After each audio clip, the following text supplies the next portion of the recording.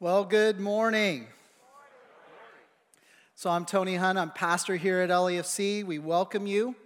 And if you were not with us last week here in this room, that's because none of us were here in this room. I mean, a year ago, we were all like on a hot dog roller being baked by the sun in our parking lot.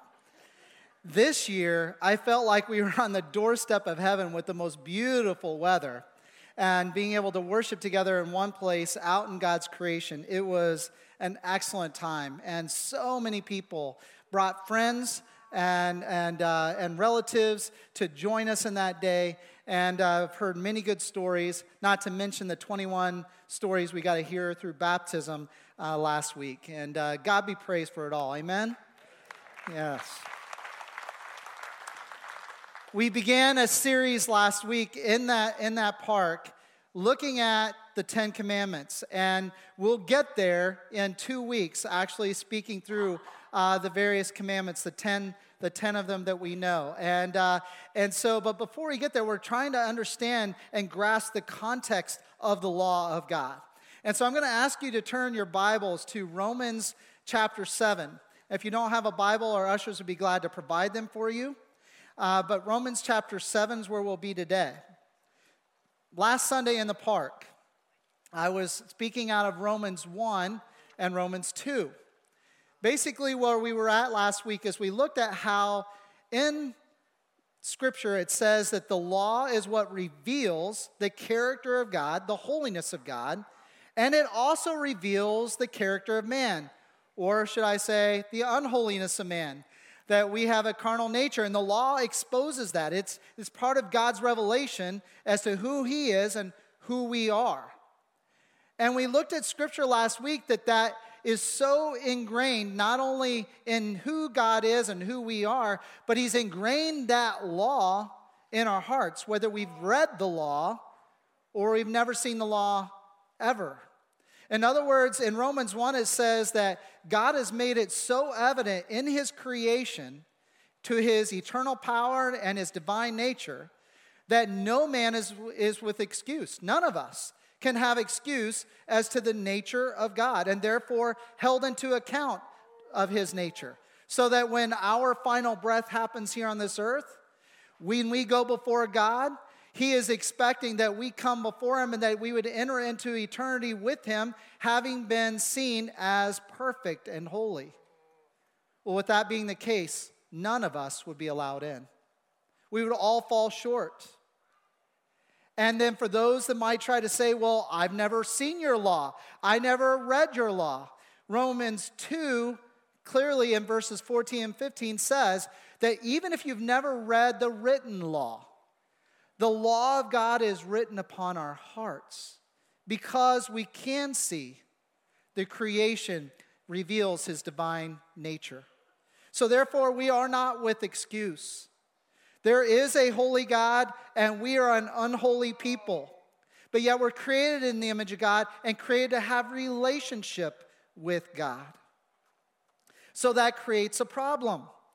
And the problem is this: that there is an internal battle in each of us that rages between our sinful nature and the law of God that is written upon our hearts.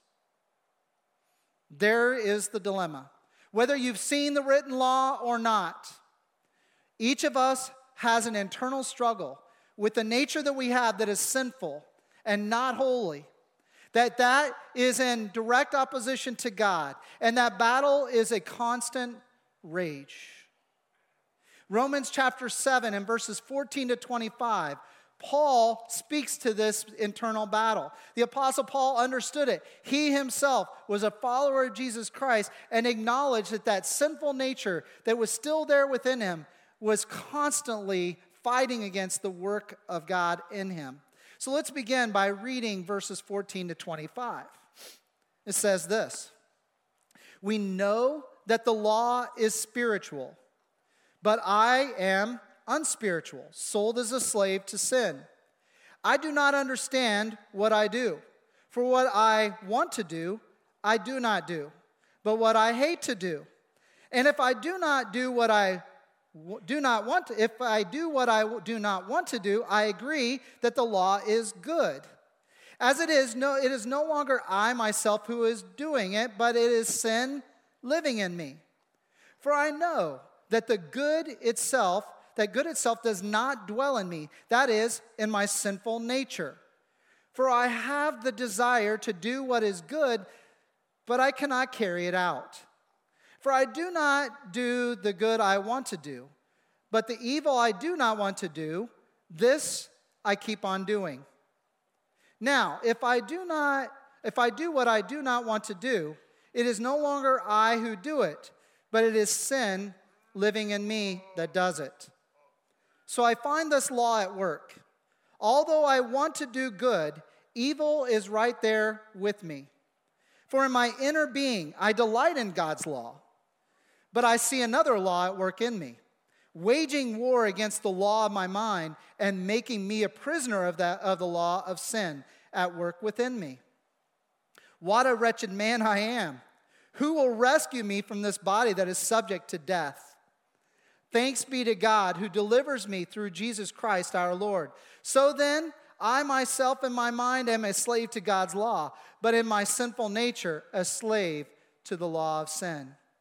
Verse 19 again. For I do not do the good I want to do, but the evil I do not want to do, this I keep on doing. Ladies and gentlemen, I've just read a do-do passage.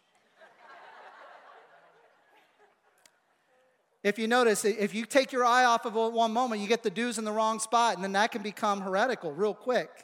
And so I'm having to read through, but did you not resonate with the pattern of what he was saying? That there is this battle going on inside of me. There are things I want to do that are good, but those things that I know that are good that I want to do, I find that I don't do it. And the things that I despise the idea of doing are the very things I find myself attracted to and doing.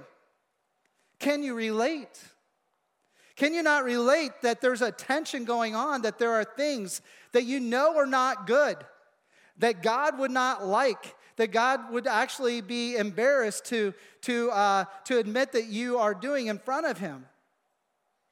Can you not see that this is a common pattern for all of us? Perhaps some of you can even say the very sin that you feel when you read this. There is a particular sin that you constantly are struggling with, that is always there before you. You know it's not good, and you know it doesn't please God, and you know there are repercussions from it, even between you and other people, and you certainly don't feel good about it, but you keep doing it. It's a vicious cycle. For many of us, that sin might be lust, pornography, or maybe it's simply covetousness, that always wanting of more, never being satisfied. Gluttony. Food is an idol in America. Most of us are not pleased with our weight, but yet we keep eating more. Bragging.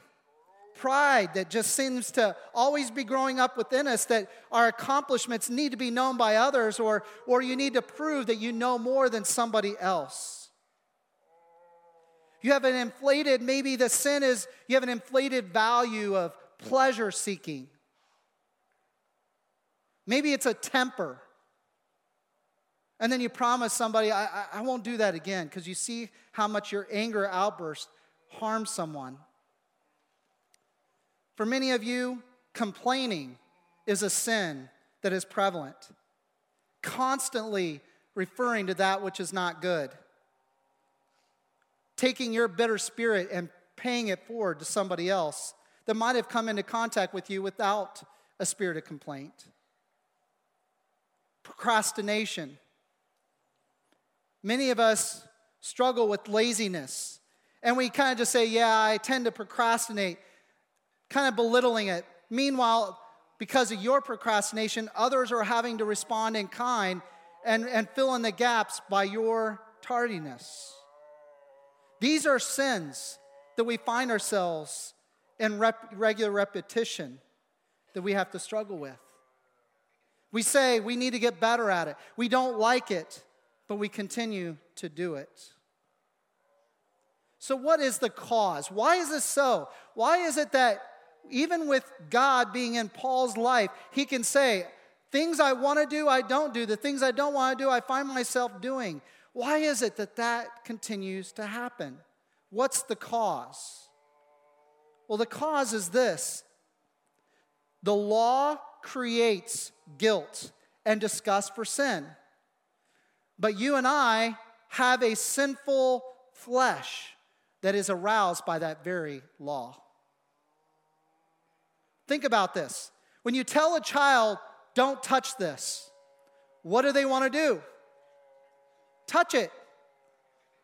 When you tell them, don't go there, where do they want to go? There. When you tell an adult, no, you're not allowed to do that, what's starting to go on inside of them? Who are you to tell me that? And then secondary to that, I kind of want to do it now. Last week in the park, I shared some of the ridiculous laws that actually have shown up in various states. And one of them that made some people laugh, and I've had further discussions about, is about the rule of not taking a selfie with a hibernating bear. That's a law in Alaska, which means that people were clearly going into dens that had hibernating bears in it and taking selfies with them. The fact that there's a law about it says that hasn't always gone well.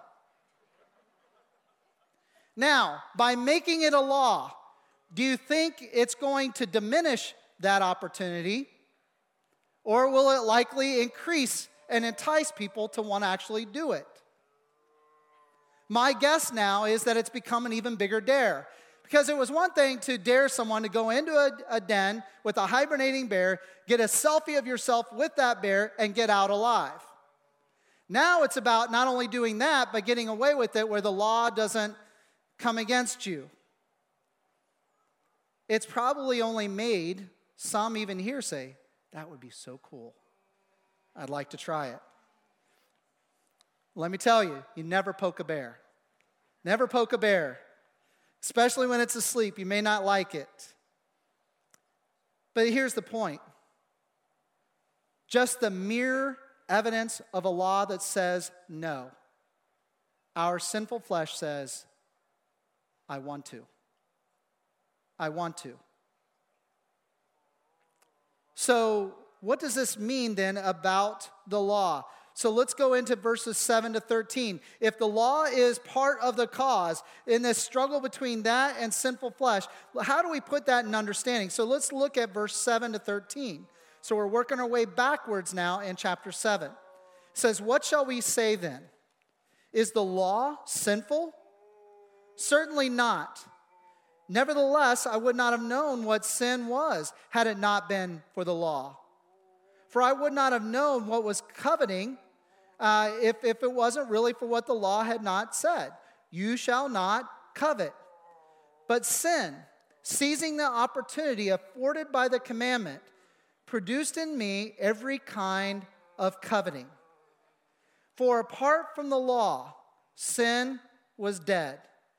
Once I was alive apart from the law, but when the commandment came, sin sprang to life and I died. I found that the very commandment that was intended to give me life actually brought death. For sin, seizing the opportunity afforded by the commandment, deceived me, and through the commandment put me to death. So then, the law is holy. It is holy, and the commandment is holy, righteous, and good. So did that which then is good become death to me? By no means. Nevertheless, in order that sin might be recognized as sin, it used what was good to bring about my death, so that through the commandment, sin might become utterly sinful. So, the law and its mere existence, saying, when we say don't do something, the desire to do it, that's the rage between sinful flesh and law. What this communicates from verses 7 to 13 is that while the law is what helps us understand that there is something that falls short of God's glory, that is sinful, that causes him disgust. The law in and of itself is not the solution. The law is not the solution. It is merely the starting point of discovering you need help. So if the law is not the solution, but the starting point, what is it starting? If you didn't have the law, as Paul says, he wouldn't even know that coveting was not coveting unless there was a law written upon our hearts that coveting is bad. Taking from that which is not ours, wanting that, and always being driven to take from other people, that covetousness that was there. He said, if I didn't know that, then I would be constantly falling short of God and not knowing I'm falling short of God. But God made it evident in our hearts and on the written law. Don't go there. So the law is the starting point to realizing we need God's help. It provides the disgust, the remorse, and the need for admission that we are flawed and need of help. Without the law, we'd be content in our current state. But because the law is written upon our hearts, because the law is also written for us to read, then it exposes the sinful nature, which then is aroused by the fact there's a law. Because now it says, I want to do it. And I want to do it all the more. So if this is true, what's the solution? If this is true, what's the solution? Well, the solution is this.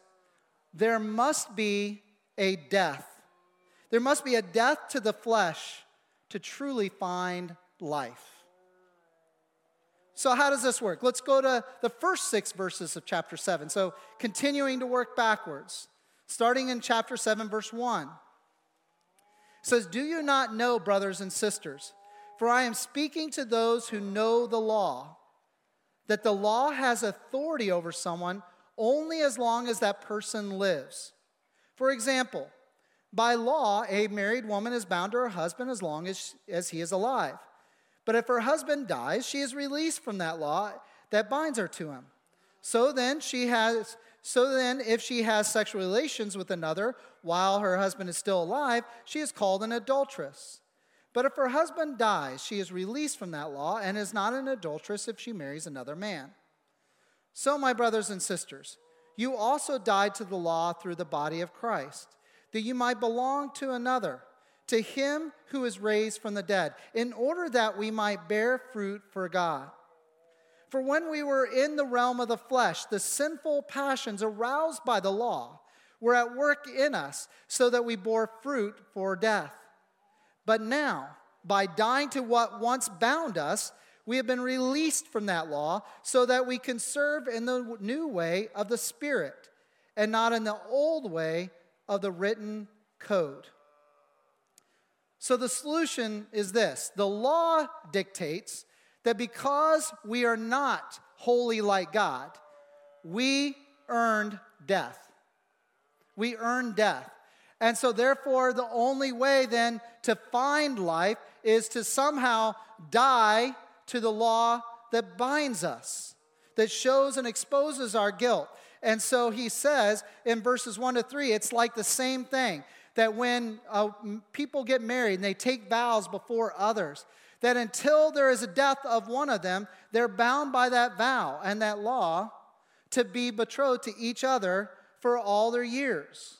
But when death comes, they're released by that law. So too, Paul says that when there is a death that covers the law, a death to the law, then we're released from the guilt and condemnation of that law. So how does that happen? Verse 4 says it. It says that, so my brothers and sisters, you also died to the law through what? The body of Christ, that you might belong to another, to him who is raised from the dead, in order that we might bear fruit for God. So through Christ, we can literally die to the law. There's a provision there that God who supplied the law that shows our guilt is also the same God who supplies the means to match the penalty of that guilt through death of his Son, Jesus. And then we can live out the fruit that pleases God when, through that relationship with Jesus, we operate by the Spirit, not the written code.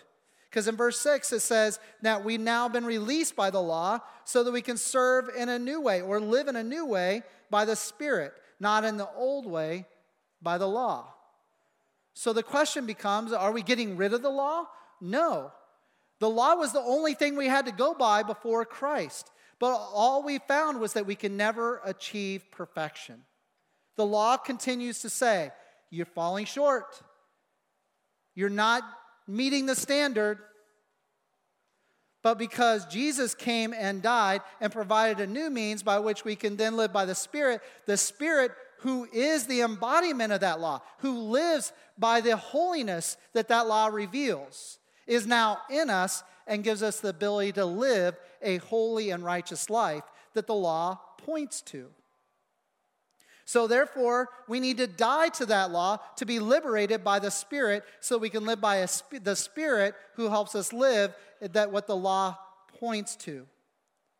So then the question becomes, well, how do we then experience the death of Christ and receive that Spirit by which we can then now live? Well, the solution is this, that the indwelling Spirit of Christ then will provide what the law was powerless to do, which was to give you power to live a life that pleases God. And this happens by a relationship with Jesus. So verse 1 of chapter 8. So if you can just now, we're going to go past chapter 7, go to chapter 8, first 4 verses. It says, therefore, there is now no condemnation for those who are in Christ Jesus. Because through Christ Jesus, the law of the Spirit who gives life has done what? Set you free from the law of sin and death. Because the law only exposes that you are sinful and it leads to your death because you're going to sin. And therefore, the law demands a death. So therefore, when we are, because of Jesus, we get a spirit of life. It sets us free from that law of sin and death for what the law was powerless to do. Because it was weakened by our sinful flesh, God did by sending his Son in the likeness of sinful flesh to be a sin offering. So he condemned sin in the flesh in order that the righteous requirement of the law might be fully met in us, who do not live according to the flesh, but according to the Spirit. Do you realize what has just been said here?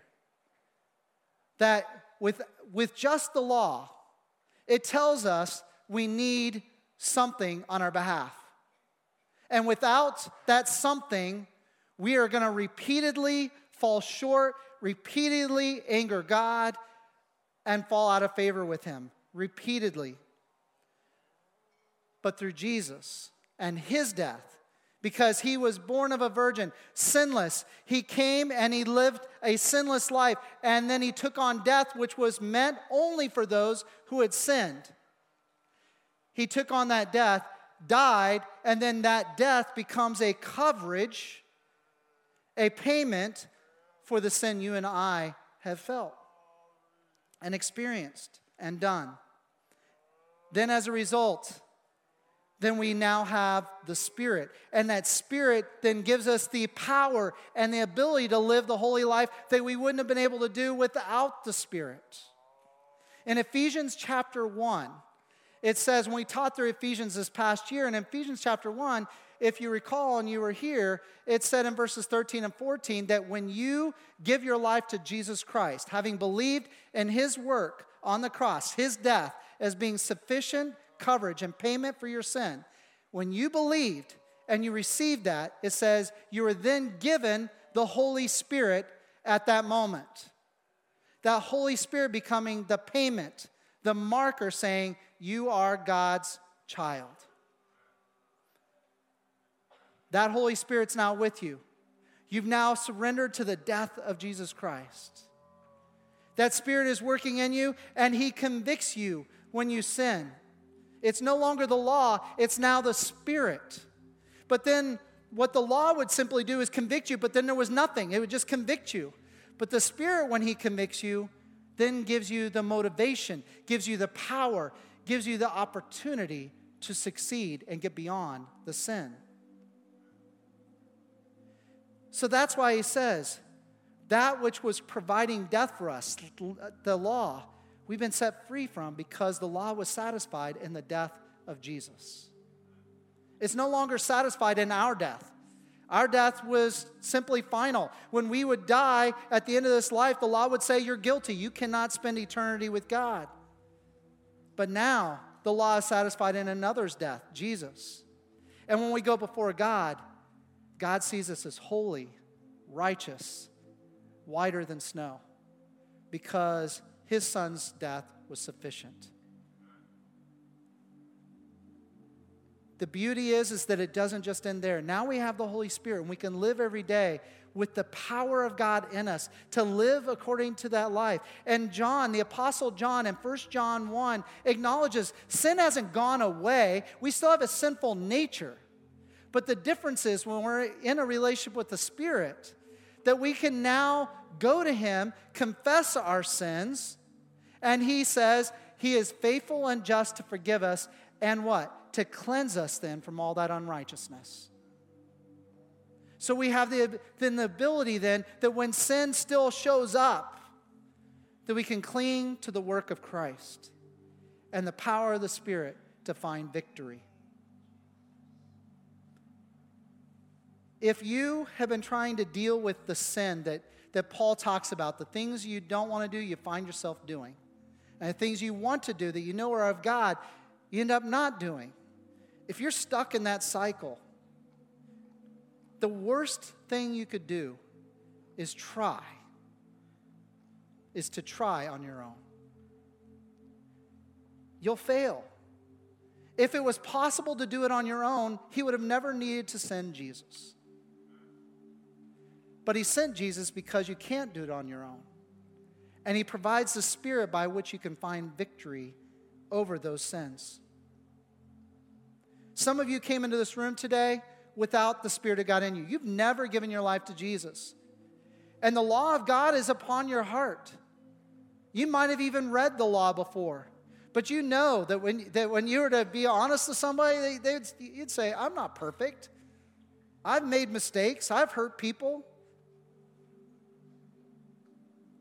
Something tells you that God's not that way. Because inside of you, it's also true that you would say, God hasn't done that. God's character is beyond that. So you go through life and you feel the guilt and shame of maybe some of your decisions, or maybe just simply a dissatisfaction. Something's not quite right. The reason why something's not quite right is because you're not in relationship with the Creator God. And you need His Son, Jesus. And you need His Spirit. For those of you who are believers, you've had the Spirit of God with you for a long time. But somewhere along the way, you quit living by the Spirit and you started living out of the flesh, which has no power to find victory. God says we can find victory over sin through confession to Him. But He also says in James 5 that if we confess to one another our sins, we can find healing. The power of the Spirit, living in truth, not in some kind of falsehood, living in the light, not in darkness, starts giving us the strength to find victory over those sins. If you're caught in a grip of sin, go to God and then go to the church. Find people in the church that you can trust that will help you walk in the journey and begin to listen to the work of the Spirit inside of you. God didn't intend for you to find that you were losing the battle every day. He intended a life of victory. Would you join me in prayer? So God, for those who had no Spirit coming in here, would you draw them to your heart now, as only you can do, that they can discover the saving work of Jesus Christ. And for those of us that came in with the Spirit of God, but maybe we've been denying his voice, we've been dismissing that voice, we've been living under our own flesh and our own vision, would you use the Spirit in us now to convict us and arrest our thoughts and our eyes back towards you? And then help us to walk out that which you would want us to do, both in confession to you, but also to each other, so that we can find victory. In the end of the day, Lord, if left to us and the law, we fail. But if left to you, we discover life and life to the full, and it glorifies you. So help us to seek you and the power that you provide through Jesus Christ and his Spirit. I pray in Jesus' name. Amen. We're going to sing a song called Yet Not I, but Through Christ in Me. Use this time to prepare your heart for communion. Communion is given to us to never forget that the work was accomplished in Jesus, not in us. He did the work. We get to rely upon that work. This is given to us so that we would never forget. So prepare our hearts now as we sing these words, and then we'll take together.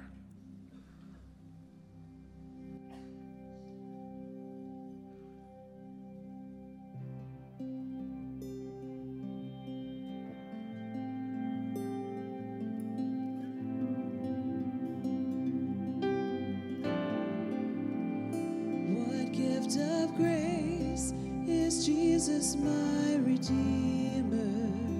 There is no more for heaven now to give. He is my joy, my righteousness and freedom, my steadfast love, my deep and boundless peace. To this I hold, my hope is only Jesus, for my life is wholly bound to his. Oh, how strange and divine, I can sing all is mine, yet not I, but through Christ in me.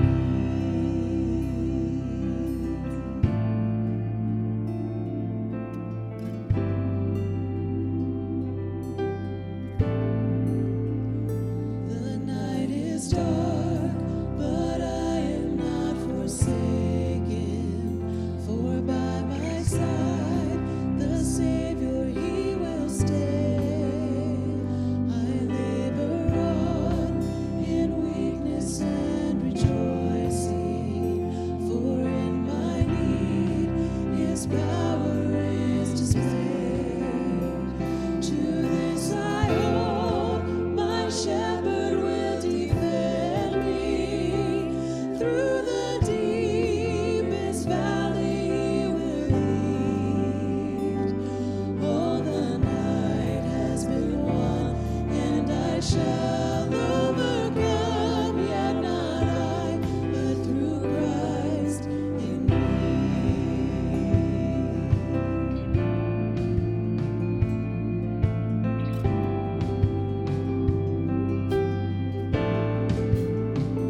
No fate I dread, I know I am forgiven. The future sure, the price it has been paid. For Jesus bled and suffered for my pardon, and he was raised to overthrow the grave.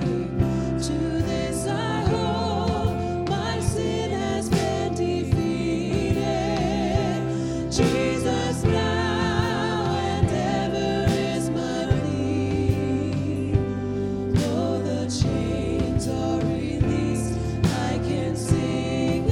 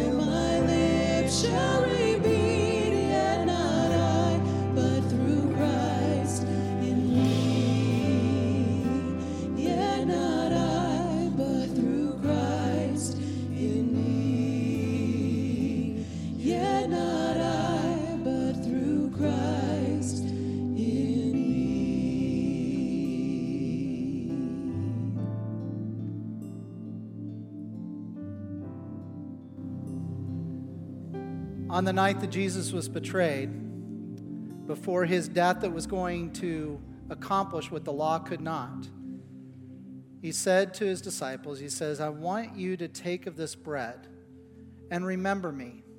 Remember what he's taught, how he's lived, how he's interacted, because it's through him we know the template of life.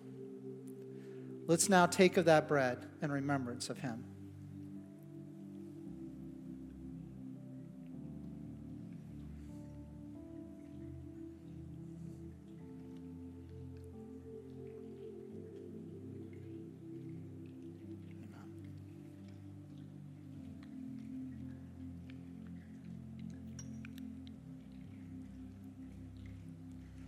Sometime later at the table, he held up the cup of the vine, said, this is the blood of a new covenant, my blood, which will be shed for you. So when we eat and drink of this cup, we recognize that it's by his death and his work that we find release from the law and power through the Spirit to live to the glory of God. Thank you, Jesus, for your sacrifice. Let's take together.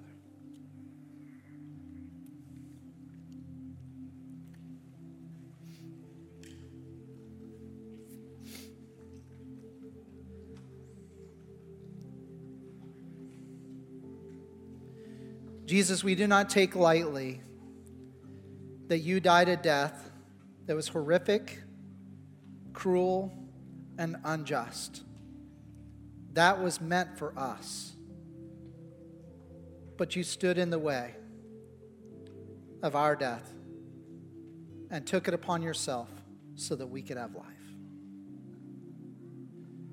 Jesus, we give you glory and honor, and it is in your name that is to be above all names, that we surrender ourselves again anew to your lordship and to your Spirit that indwells us, that we can live a life of victory to your glory. This was only possible because of what you have done. So thank you. Let's stand and let's sing that chorus together as we conclude. To this I hold, my hope is only Jesus.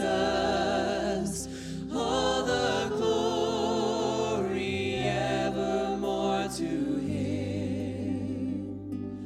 When the race is complete, still my lips shall repeat, yet not I, but through Christ in me.